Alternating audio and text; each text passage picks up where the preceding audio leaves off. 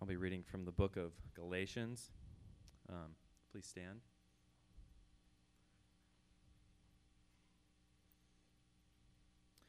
Brothers, if anyone is caught in any transgression, you who are spiritual should restore him in a spirit of gentleness.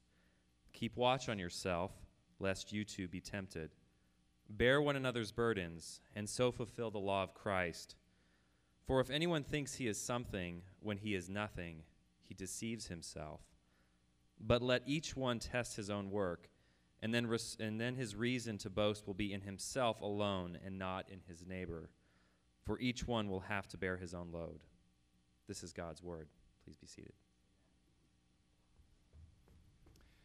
Well, we are in our 11th week of this series on Galatians, which we've titled Fighting for Grace. Today we get to enter the last chapter, which is chapter 6. If you have your Bibles, please open to Galatians chapter 6. If you don't have a Bible, we just got a brand new shipment, 4 cases of ESV Bibles. That's the one we use. And so I believe there are some at the Connect desk if you want to go and grab one. If you don't want to go during this time, just see me or Tyler or somebody after church, and we'll be sure to grab you one if you don't have a Bible. We would encourage you to always bring your Bibles, whether they're digital or actual Bibles with pages, either way, so that you can follow along. That's very helpful. We're going to be looking at the first 10 verses of Galatians chapter 6 today. And this is an interesting and I would say somewhat confusing and even confounding passage to many of the commentators and many people who study it, because this letter to the churches in Galatia has been so perfectly threaded by Paul up to this point, and then he drops these 10 verses in on us that appear to be just a series of random thoughts, like 4 or 5 or 6 different random thoughts. One commentator even said it's almost as if every verse or even every subverse, you're cracking open another Bible fortune cookie, and you've got another little saying that has nothing to do with anything else and is completely disconnected, like little proverbs. And I've heard this passage taught that way. In fact, early on, I taught it that way as well.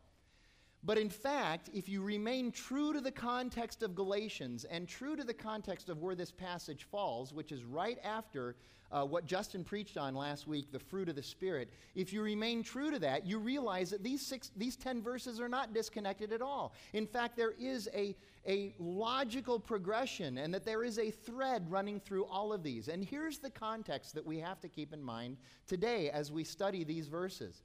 The first is the overarching context of the book of Galatians, that Paul is fighting for grace against these legalists, these Judaizers, who would like to come along and say, yes, Jesus is good in the cross and the resurrection, all that is good, and grace is even pretty cool, but it's Jesus plus the law, Jesus plus circumcision, Jesus plus the dietary laws and the days and the months of the years and all of that stuff. And so we need to remember these 10 verses in that context.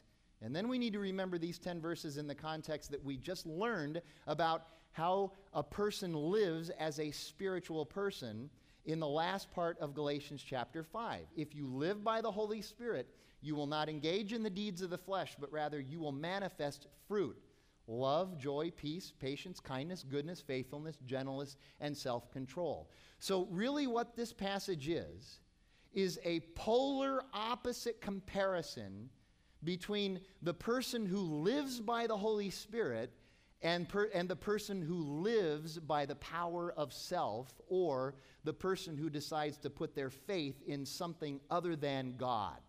So Paul gives us this tremendous polar opposite comparison. That's what's going on here. And how we're going to study this passage today is we are going to define 3 concepts at the beginning, which are really important to understand this passage in light of. So we're going to spend some time defining these concepts. Then we're going to unpack those 10 verses, the text, and then we're going to close with one last point of major application. There's going to be application throughout this message, but there's one last major point that we're going to look at. So let's dive into the first point, which is the 3 concepts that we want to look at. The first concept that we need to understand is this word transgression. If you look in this passage, the first verse talks about those who are caught in transgression. Well, what is a transgression? What does it mean? Well, in this context, a transgression is anything that misses the target anything that misses the goal, misses the mark, anything that misses what is actually best for you, therefore it's anything that misses what God would have you do, or how God would have you live, or what God would have you put your faith in.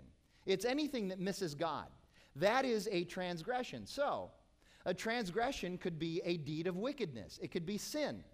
So we're, all of us, even if you've never been in church before, you understand what that is. That would be like adultery or lying or stealing or gossip. All of the classic sins. That is a transgression when we sin. But also transgression is any time that you and I trust or place our faith in anything other than God.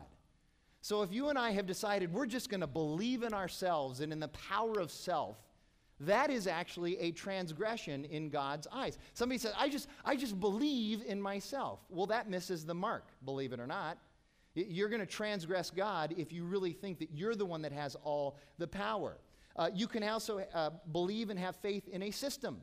Well, I just trust the system to bring me sustenance, to save me, to bring me happiness, to bring me joy, to complete me, okay? Or maybe it's an education situation. I'm going to get this education. I'm going to get the master's. I'm going to get the bachelor's. I'm going to get the PhD, and I'm going to place my faith in my education. It's interesting. Let me tell you something. I am all for education. I teach in a seminary. I teach in a community college. I am big on education. The whole thing. I have also been interested in getting to know people who get their PhDs and watching how they've worked so hard for this goal for so long. And it's hard work, and it's a great goal, and it's a great accomplishment. And then almost always there is a state of depression that follows getting your PhD. Why? Because they find out that this PhD, this degree, didn't complete them or satisfy them in some existential way that they thought it would. And so there's this depression that results. It's placing your faith in education, so that would be a transgression. It's placing your faith in a behavior. I like to work out. I like to run. But if I place my faith in that somehow for my sustenance and my existential, to relieve my existential angst, it's not going to work. Here's one for you. Matt Chandler, who's a pastor in Texas, he says that a lot of people run into what he calls, now this is his term. If you don't like the term, you have a beef with him, but I'm going to use it. He says we run into this problem a lot. It's called the cul-de-sac of stupidity. Okay? Now here it is. What you do is you get into this cul-de-sac and you just keep making left turns and you can never get out. And he says there's three big areas where we run into the cul-de-sac of stupidity. It's the person who believes that somehow their life is going to be completed if they just accumulate wealth and possessions and stuff. So they spend their whole life just acquiring and building up wealth and saving and investing and cars and homes and they acquire and they're worth $20 million. And now they kind of look around and they go, gosh, 20 million, I don't feel completed. I don't feel satisfied. Well, the answer to that problem must be acquiring even more stuff and even more wealth. So you work even harder to go out and get more stuff. That's the cul-de-sac of stupidity.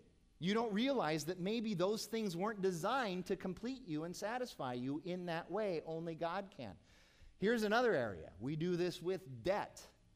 Now, I know this is going to be a little touchy for a few of you, and I'm going to challenge a few of you in a way with this, but we get into the cul-de-sac of stupidity with debt as well.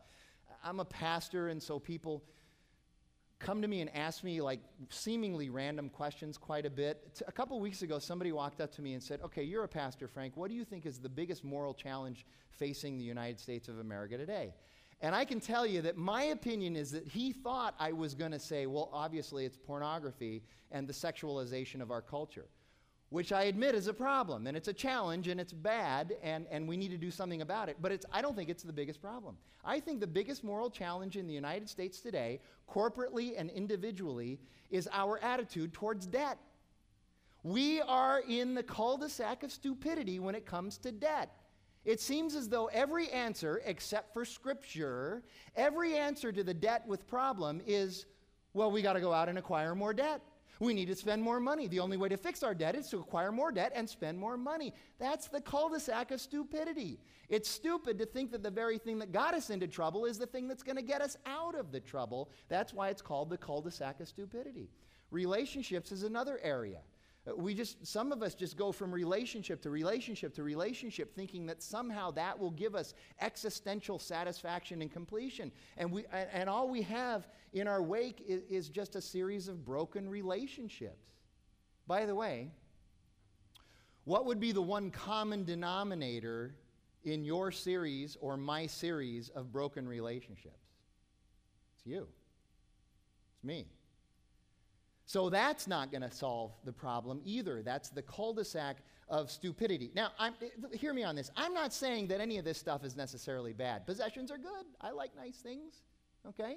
You like nice things. Possessions are fine. Debt is okay if it's used and managed correctly.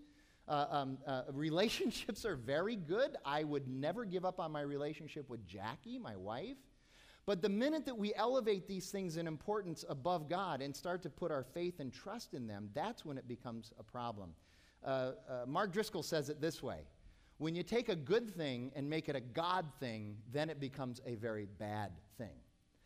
Now, in this context, when we talk about transgression, the transgression that Paul is actually talking about most often is when we place our faith in something other than God, like religion or the law. So we're talking about these Judaizers. Obviously, Paul is saying it's a transgression if you decide to place your faith in the law. Okay? The second term we need to know about is pride. Now, verse 3 in this passage is all about pride. It doesn't use the word pride, but it is all about pride. So what is pride? Well, pride is thinking way too much of yourself at the expense of everyone and everything else. It's thinking you're the best, you're the most important, your needs come before everybody else's needs, you don't need anybody else, you are on your own, you are great and important. That is what pride would be. And I would suggest to you that pride is one of the most misunderstood, badly taught, and destructively applied concepts in our culture today. Now, why would I say that? It's because our culture has decided over the last 40 or 50 years to take pride, which the Bible says is a sin, a vice, and we have taken pride and we have turned it into a virtue, while at the same time our culture points to humility, which Scripture says is a virtue, and we say humility is a weakness. And so we've repackaged in our culture, we've repackaged pride, we've given it a public relations campaign and turned it into something good when it is actually something very, very bad. One speaker says this: the sin of pride has been repackaged by clever marketers and academics into a much-needed virtue that is sold to an undiscerning culture, and you know the repackaged words: self-esteem, pride; self-actualization, pride; self-image, pride. C.S. Lewis says that pride is the chief sin. C.S. Lewis says it's the pride that caused Adam and Eve to fall from grace in the garden. It's the pride that got Lucifer to fall from grace as well. Pastor Mark Driscoll says that pride is the sin that gets you cuts in line to hell. So if you're figuring out how to get to hell sooner, all you got to do is go for pride, okay? It's everybody's first sin. It's everyone's besetting sin. It's the sin by which I can tell you right now, even if you don't know me, you know something about me. My greatest and most besetting sin is my pride. I guarantee you it. It's the sin through which every other sin I commit is manifested. Here's one way to look at it. If love is the gateway to all virtue, then pride is the gateway to all sin. If love is the gateway to all virtue, pride is the gateway to all sin. And it's interesting. As a pastor, again, I have people come to me and confess their sin to me quite often. So they'll come and they'll confess adultery. They'll confess addictions. They'll confess looking at porn. Whatever it is, they'll come and confess it. But in all the years that I've been doing this, on less than one hand, I can count the number of times that somebody has made an appointment with me and come in and sat down and said, I need to confess to you the sin of my pride. It just doesn't happen because we don't think it's a sin. We don't think it's that big of a problem, but God says it's a huge problem. By the way, let me tell you, those few times that somebody has confessed that sin to me, number one, it was really hard. It was really challenging. It's hard to look somebody in the eye and say, my problem is me. It's really hard to do that. It's humbling. But I will also tell you, those times were some of the most rewarding times of incredible spiritual growth that I was ever able to be a part of with those people. There was relief, there was release, there was love, there was joy, there was compassion. There was incredible spiritual growth during those times of confessing pride. Now, here's what God has to say about pride, and it's not pretty. There is no wiggle room in what God, and this is just a small sample of it. Here you go. In Proverbs 8:13, God says he hates pride and he detests arrogance. He hates pride. Hates. Okay? Now, somebody said, well, what is that Hebrew word that we translate as hate? What does it really mean in Hebrew? It means hates. He hates it. Okay? So there's no wiggle room here. Okay? Proverbs 16:5. Everyone who is arrogant and prideful is an abomination to the Lord. They're repugnant. Be assured he will not go unpunished. Not go unpunished. God is serious about pride. And I know somebody, well, that's that Old Testament God. He's really angry and he's looking out. Okay, here you go. New Testament, James 4 verse 6. God opposes the proud, but he gives grace to the humble. He opposes, he stands in opposition to those who are prideful. So we got hate, we got punish, we got opposes. Here's one more because I know you're so excited about this. Proverbs 16:18. Pride goes before destruction, and a haughty spirit goes before a fall. So here you go. God's plan A is humility. His plan A is for us to have humility. His plan B is humiliation. Let me get personal here. My greatest times of humiliation, embarrassment, and just feeling awful have always come in the wake of me being prideful. They just have. My greatest humiliation has always come as a result of my sin in pride. And you got to know something. Pride is so deceptive. It is so deceptive. One of Ben Franklin's biographers actually wrote once about how Ben Franklin was working on the virtue of humility, and he got so good at humility that he actually became proud about how humble he was. D.L. Moody tells a great story about they had a guy in their little group that was just filled with pride, and so they got together and they said, let's put him through an exercise that will let him taste a little bit of humiliation, and that way maybe it'll knock him down a little bit and help him deal with his pride. So they said, here's what we want you to do. We want you to go down in downtown Chicago, like Staten, Washington, okay, where there's all kinds of people all day long. And for 8 hours, we want you to wear a sandwich board that says that everybody's going to hell, you're sinners, and God hates you, and preach a hellfire and damnation gospel. Become a sandwich board, bullhorn Christian in the middle of downtown Chicago for 8 hours. That would be kind of humiliating, okay? So this guy actually went and did it. And then they all got together afterwards and they debriefed and they went to this guy and they said, well, how was it? And he said, well, it was really hard. It was rough. In fact, I don't think there's anybody else who could have done what I just did. So it didn't really work. But that's pride, okay?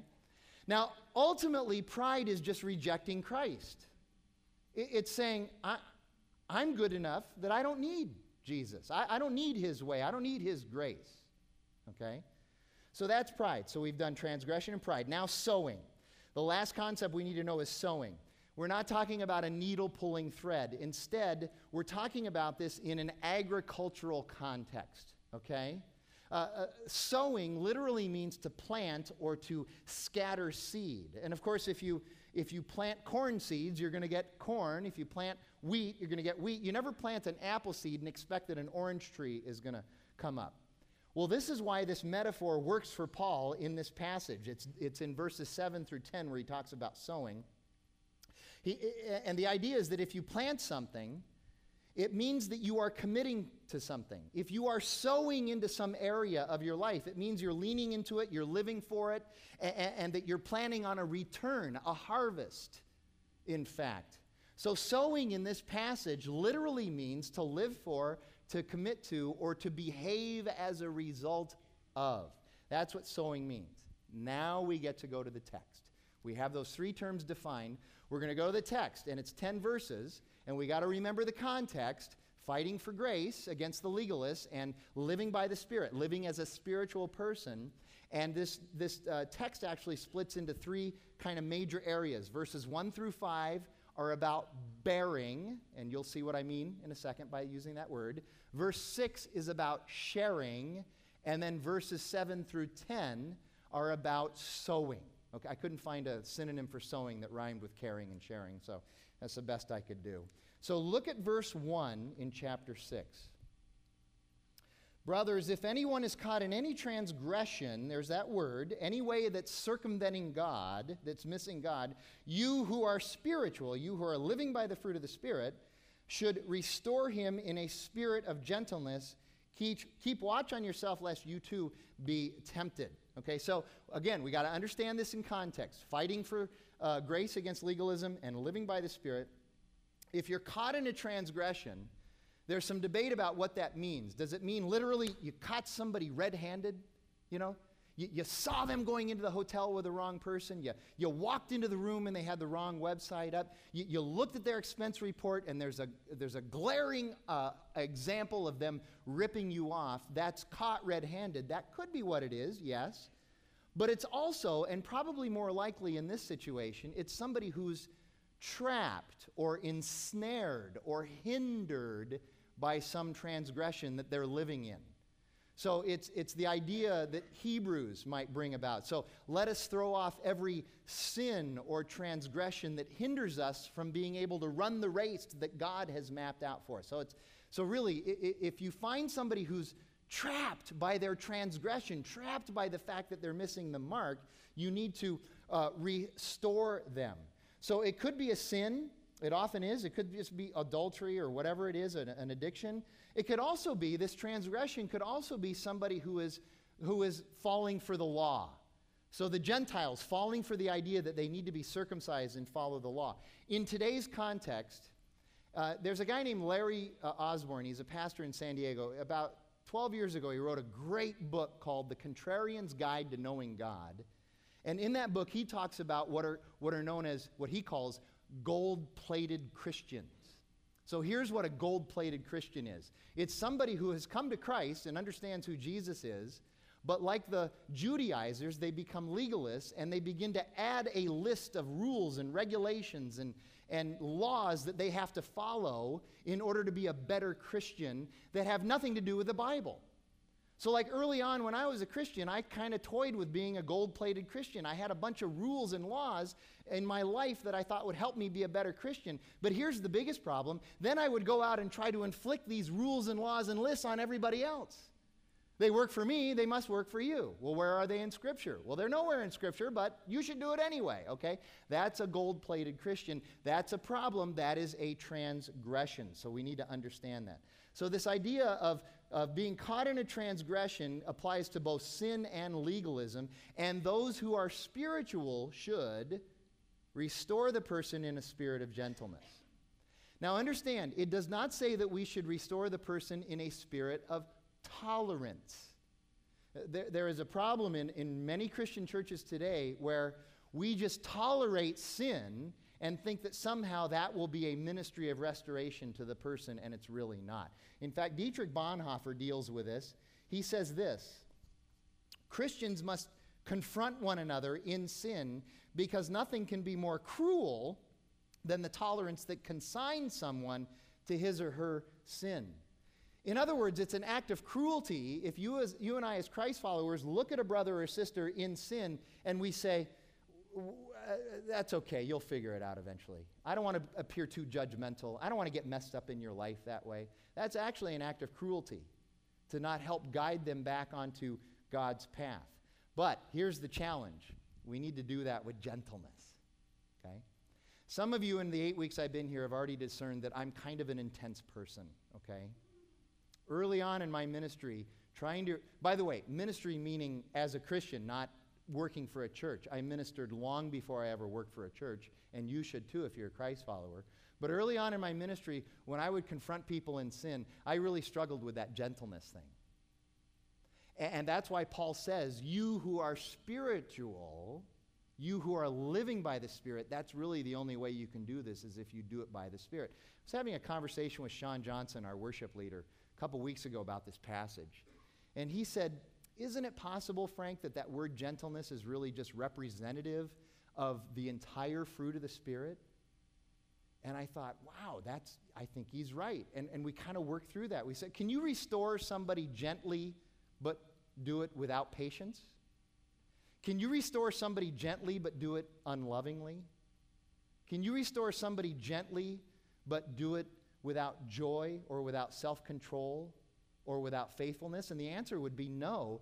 So really what we think Paul is doing here is he's using that word gentleness to represent the fact that all of the fruit should be represented when you are restoring somebody. So that's pretty hard to do. I understand that. We have to seek that balance. But that's why Paul continually points to the Spirit in us and not our own power. We're not smart enough to do this. We have to have the Spirit of God in us to be able to do this. And that word restore literally means to mend, or to, let me see my notes here, to repair, to mend, or to put back together. It literally means to mend, repair, or to put back together. So when you're mending something or repairing something or putting it back together, is it always an easy and painless process? As Justin said last week, let me quote him, don't overthink that. The answer would be no, it's not always very easy to do that. 4 years ago, a little more than 4 years ago, I had knee surgery. I'm a runner, I'm pretty active. It was really, I was devastated by this. But I had knee surgery in order to repair and mend and restore what was going on in my knee so that I could continue to run and get back to running. But was that process easy or painless? No. Surgery was painful, and it was challenging. Not only painful physically, but with the insurance and everything. It was a challenge. And then after surgery came this thing called physical therapy. How many of you have ever been in post-surgery physical therapy? Yeah. That's tough. It's hard. But I will tell you, I'm a big believer in physical therapy. But it was painful and it was challenging. But it was worth it. My knee is fully restored. In fact, this knee is better than this knee now. I'm kind of thinking about screwing up this knee so I can have surgery on it so it can be as good as my repaired knee. But it was hard. It was really difficult to be able to do. And then Paul says, all right, in this process, you need to keep watch on yourself lest you too be tempted. Well, how can you be tempted in this process? Well, there are a couple of ways when restoring somebody that you can be tempted. The first way is that you might be attracted to the sin or a sin in the midst of that restoration process. Here's an example. I see this all the time. Guys have a problem with pornography. They'll get somebody to help them with that problem, to help try to restore them. And rather than them being restored, the person who's supposed to be ministering to them and helping them ends up falling into the trap of pornography. So rather than pulling them out, you get sucked in. That can happen. I was told after the first service this story. This is interesting. I wasn't aware this had happened, and it might be interesting to look up. But after 9/11, a lot of firefighters in New York died. There was one particular subway where there were a number of firefighters that had died were from. So firefighters from another community decided to go over and start to minister to these widows and to help restore them and to help mend them and help repair them. And it's amazing, apparently, how many of these guys ended up leaving their wives and their families and getting married to these widows. So be careful when you're in a ministry of restoration, lest you be tempted. That can be one way that you get tempted. But the second way is that you can become prideful in your restoration ministry.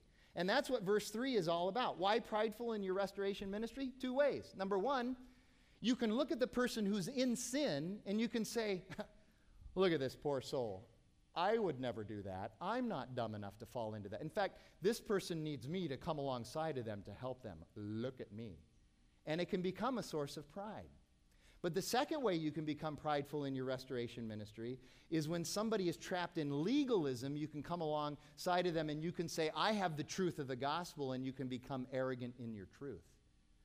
You can take the hammer of truth and start beating people over the head with it, and that's a problem. Again, early on in my Christian life, this is going back 27 years now, very early on, I was one of those gold-plated Christians. And I had somebody do this to me. I was in a large group of about 25 people, and I was talking about how I had this one rule in my life, which I thought was very helpful. It wasn't biblical, but it was this rule in my life that I thought was helpful to me, and I thought everybody else could benefit from my suggestion of them living by it too. Well, there was a guy there who, rather than in a spirit of gentleness, taking me aside afterwards and saying, hey, let me point this out to you and where you might be wrong about this. Instead, just in front of everybody, he said, I just got to tell you, that's stupid. You're just stupid, and you need to just quit talking now, okay? I felt so restored, so blessed. But he was arrogant about it. He had the truth. I'm not disputing that he was correct. He had the truth.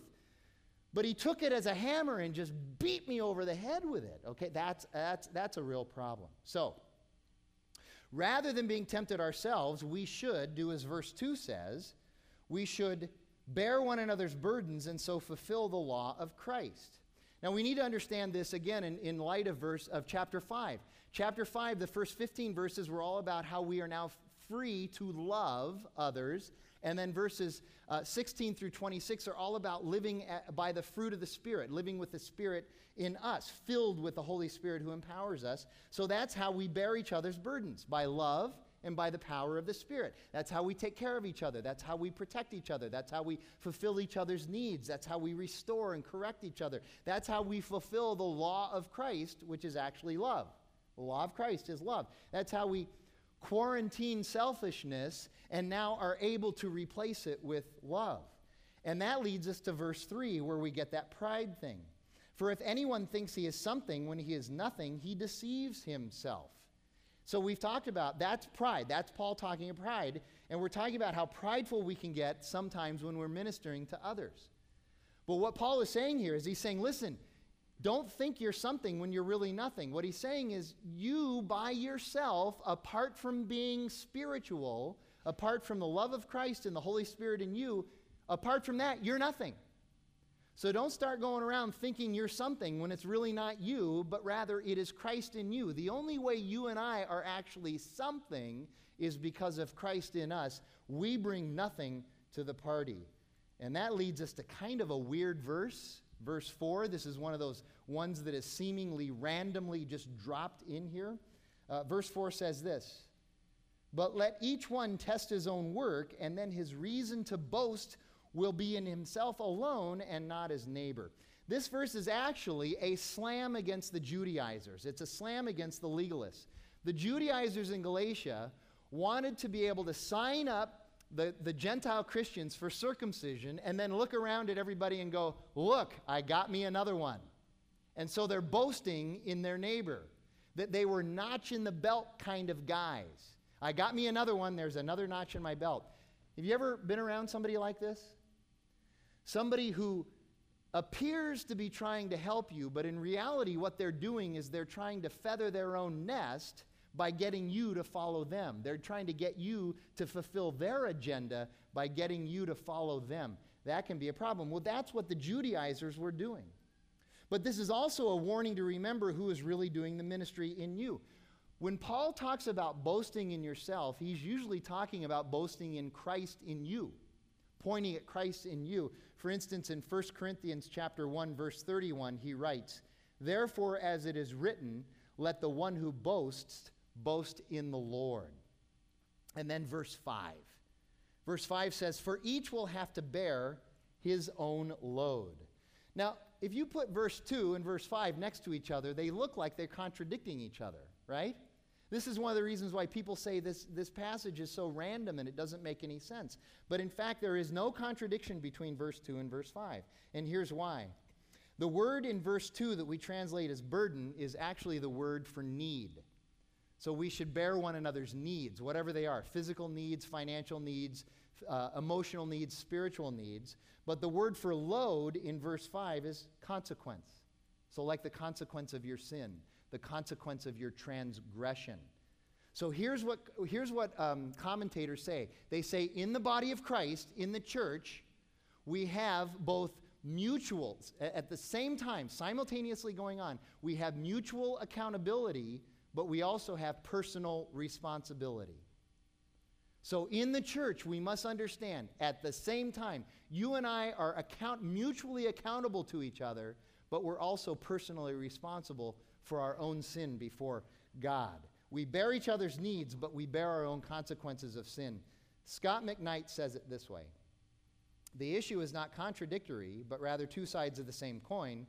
Christians must help one another with the struggles of life, but each Christian will also have to answer to God individually for their sin, either by themselves or through Christ on the cross. So that's the bearing section of the passage. Now we go to the sharing section, which is just verse 6. Paul says, "Let the one who is taught the word share all good things with the one who teaches."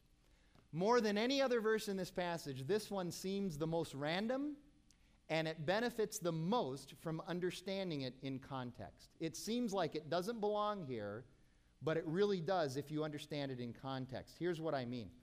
Most people will come to this verse and they will teach it this way. Pay your pastors. You should be paying your pastors. When you see those little giving boxes back there, you should be dumping checks and money in there because you got to pay your pastors. And it's all about financial compensation. For example, F.F. Bruce even says this: "The teacher fills the pupil with spiritual insight from the scriptures. The pupil that should then relieve the teacher from concern for his subsistence." And it's true. Scripture says you should pay the pastors. But financial compensation is not the focus of this verse in this context. Here's what's going on.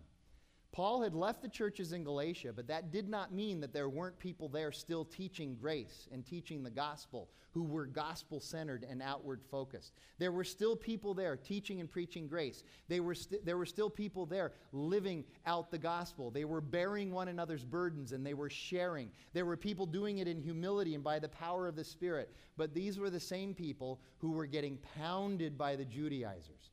The Judaizers were coming along and telling them that they were wrong, they were marginalizing them, they were beating them up. And so these people who were teaching grace were getting beat up, they were getting worn out, and they were getting discouraged. So Paul says you should share all good things with those who teach the truth. Well, think about this. Encouragement is good. Prayer is good. Rest is good. Community is good. A cup of coffee is good.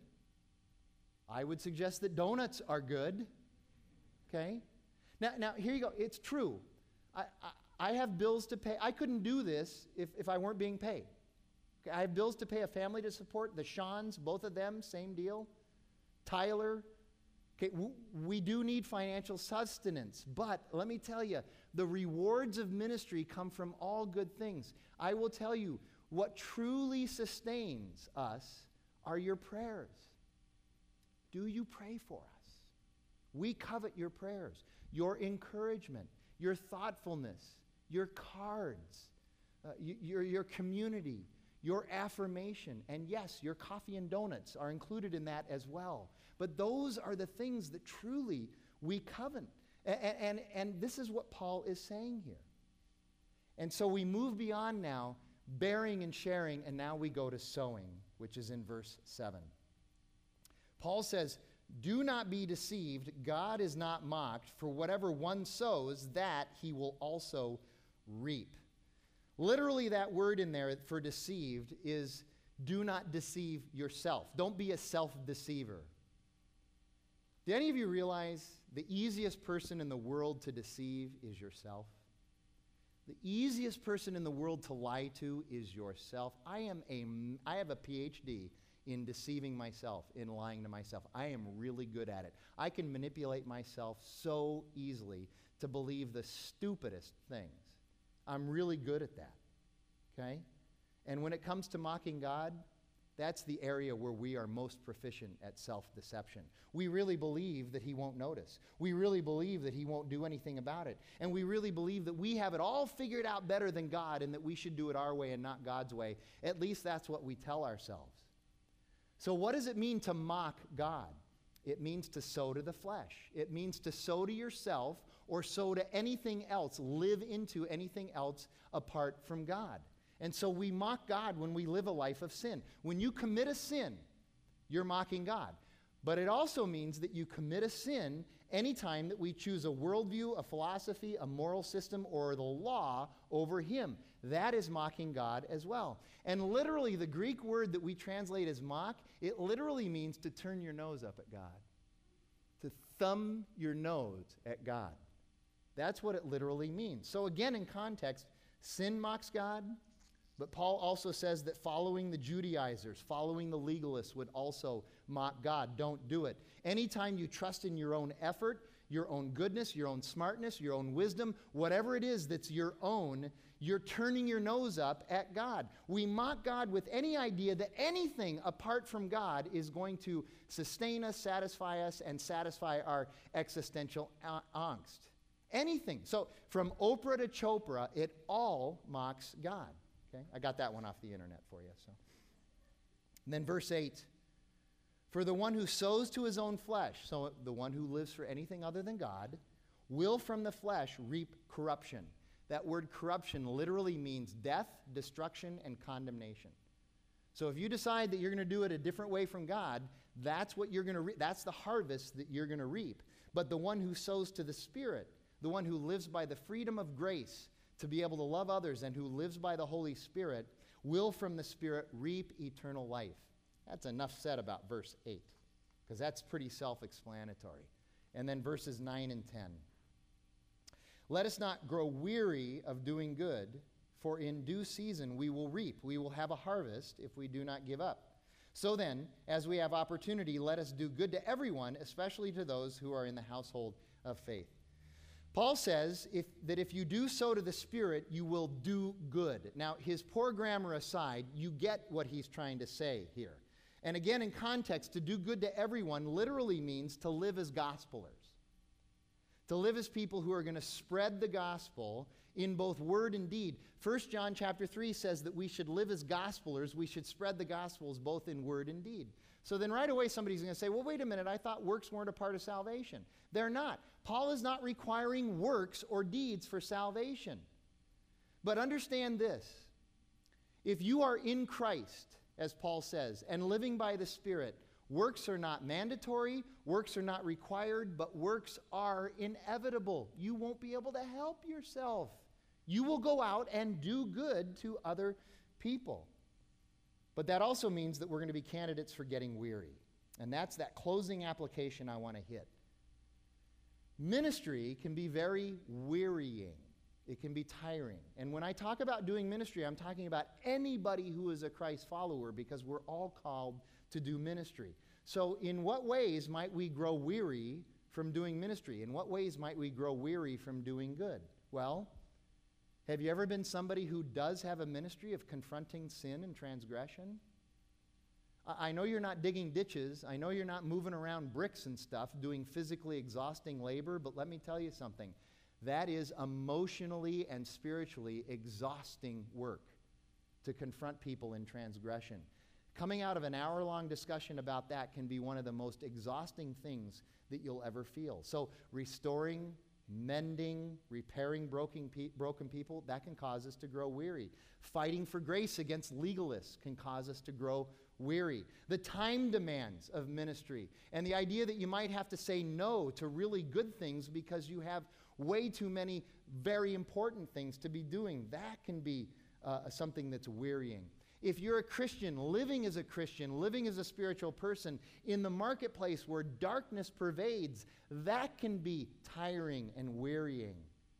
And then there's just what one person calls the relentless nature of ministry. Ministry never ends. If you're a Christ follower and you're involved in ministry, you know that ministry never ends. It just keeps coming. It is relentless. There's never a time when you get to the end of the week and you say, that's it. My work is done and the world is good. You never get to that point. It is relentless. A good example of this, I'm involved in prison ministry, as I've said before. Let me tell you something. Prison ministry is relentless. There is always something to do, always something that someone needs. There are always more people to write, more people to visit, more sermons to preach. It's the same with if you're ministering to married people. It's the same way. There's just this relentless nature. Now, here's the trick. This is what I want you to get out of this idea of growing weary and why Paul talks about this here. It is very often that we just allow this weariness that we get from being ministers to lead us into bitterness, resentment, frustration, and anger. And Paul wants to prevent us from doing that. Instead of leading, how we get tired from in the midst of ministry, instead of leading us to resentment, bitterness, anger, and frustration, rather it should lead us to prayer. When Jesus got tired, what did he do? He went and prayed. Okay? It should lead us to compassion. Okay, looking out at all the ministry needs there are in this world, it should lead us to compassion by looking at the world and saying, man, it is really screwed up. And so we should have a sense of compassion for that, not a sense of bitterness or resentment. Jesus had a sense of compassion for the world, not a sense of bitterness or resentment for it. It should lead us to better time management. There are times when you're going to have to say no to really good things. You are, because you're doing really important things. It should lead us to the Sabbath. Are you taking your Sabbath? Are you resting? And it should lead us to community, because community can be very restorative. Community can help us to heal our weariness. Now, let me say something about this term community, because community means something different to all of us. It's like the word freedom. We all have a different interpretation of it. I'll tell you what community means for me. I'm not trying to inflict it on you. But when I say that community helps me in my weariness, what I'm talking about is first and foremost having community with my wife. That restores me. Then, to some extent, my children, my family, my kids, that community. And then from there, community with my friends. I can tell you that community with friends is not as restorative as it could be if I haven't first had community with my family. That's where I got to take care of it first. But also, it's helpful to remember that ministry can also restore us and help us from becoming tired. I know that sounds weird, but I have this happen to me all the time, and I've heard many of you say the same thing. When you actually go and serve other people, you walk away from that very often going, I don't understand it. I worked like a dog. I worked really hard. I'm really tired, but I feel like I've been restored by doing that ministry. In fact, doing that ministry, in some way, it ministered to me. I received something back. I'm like this again with the prison ministry. It's hard and time-consuming to drive down to Florence, to go to Tucson, to go to Buckeye, to go to these places and minister to these guys and visit these guys and preach to these guys and mentor to these guys. It's hard, and it costs money, and there's really no tangible return on my investment. But here's what's odd about it. I'll go and visit these guys, and I'll come away from that, all of that time, effort, and trouble, I'll come away from that and I'll go, I don't know how it happened, but I spent an hour with that guy, a prisoner, and he ministered to me more than I feel like I ministered to him. That's just the way it happens. You get involved in marriage ministry. It happens there too. It's hard work to minister to married people who are struggling in their marriages, but very often you come away from it thinking, I really feel ministered to. It's the same way with children's ministry. If any ministry is going to be relentless, it's going to be children's ministry. I admit that. But many people come away from that ministry saying, this is really good. It's ministering to me as much as I'm ministering to them. And then we can have what's called a good tired. It's not that we're not going to get tired. We're going to get tired, but we can have a good tired. 2 or 3 weekends ago, just because of the way the schedule got manipulated and changed and something got canceled and then put back on the schedule, I had a very challenging weekend. I had 2 major speaking engagements on Friday, both big and difficult and challenging, plus a wedding rehearsal in between those 2. Saturday, I've done almost 100 weddings in my career. I had probably the biggest wedding I have ever done in my life. It was unbelievable. A lot of pressure, a lot of stress. And then Sunday morning, I came in here and preached twice. Let me tell you something. By Sunday afternoon, I was pooped. But it was a good pooped. It was a good pooped. I look back and I said, there was a lot that happened, and a lot of it really ministered to me, even as I was ministering to other people. And I tell you this, the reason I tell you this is because I've said this already a number of times. Just because I'm the guy paid by the church doesn't mean I'm the only one who ministers. If you're a follower of Christ, you're supposed to be ministering. I ministered to others well before I ever started collecting a paycheck from a church. And in fact, here you go. This idea that somehow Tyler and me and the Shawns, we're special because we're the clergy and you're the laity, that is the worst thing that the church has ever done to the body of Christ, is to make this artificial differentiation between those two, because there is none. Scripture teaches the priesthood of all believers. We are all ministers. My context just happens to be here. Your context happens to be out in the marketplace. And in fact, there's a level of envy that some of us on staff actually have for those of you who are in the marketplace, who are living as gospelers in this dark world. That's an advantage. By the way, that's one of the reasons why I teach at Paradise Valley Community College. I teach communication as an adjunct instructor at PVCC because I get to live in the marketplace as a gospeler, teaching communication, but developing relationships with these students, and eventually they learn that they can trust me and they can come to me with more than just questions about human communication theory.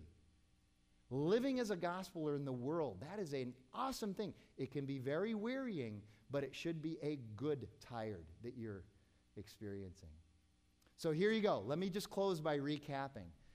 This passage, these 10 verses, seem so random, but when you put them into context, the context of fighting for grace against legalism and the context of living by the Holy Spirit and manifesting the fruit of the Spirit, you can now see how these verses just cascade, that there is this thread that goes through all of them, and that Paul very purposefully wrote this section of the letter this way, and that it was building on each other. So you go from caring and burden bearing to sharing to now sowing, how you're going to live. So you can see how it's all wrapped up together. And next week, we get to wrap up this entire magnificent letter. We're going to look at the last 8 verses, verses 11 through 18. Let's pray together, and then Sean and the band will come up and lead us into our time of reflection.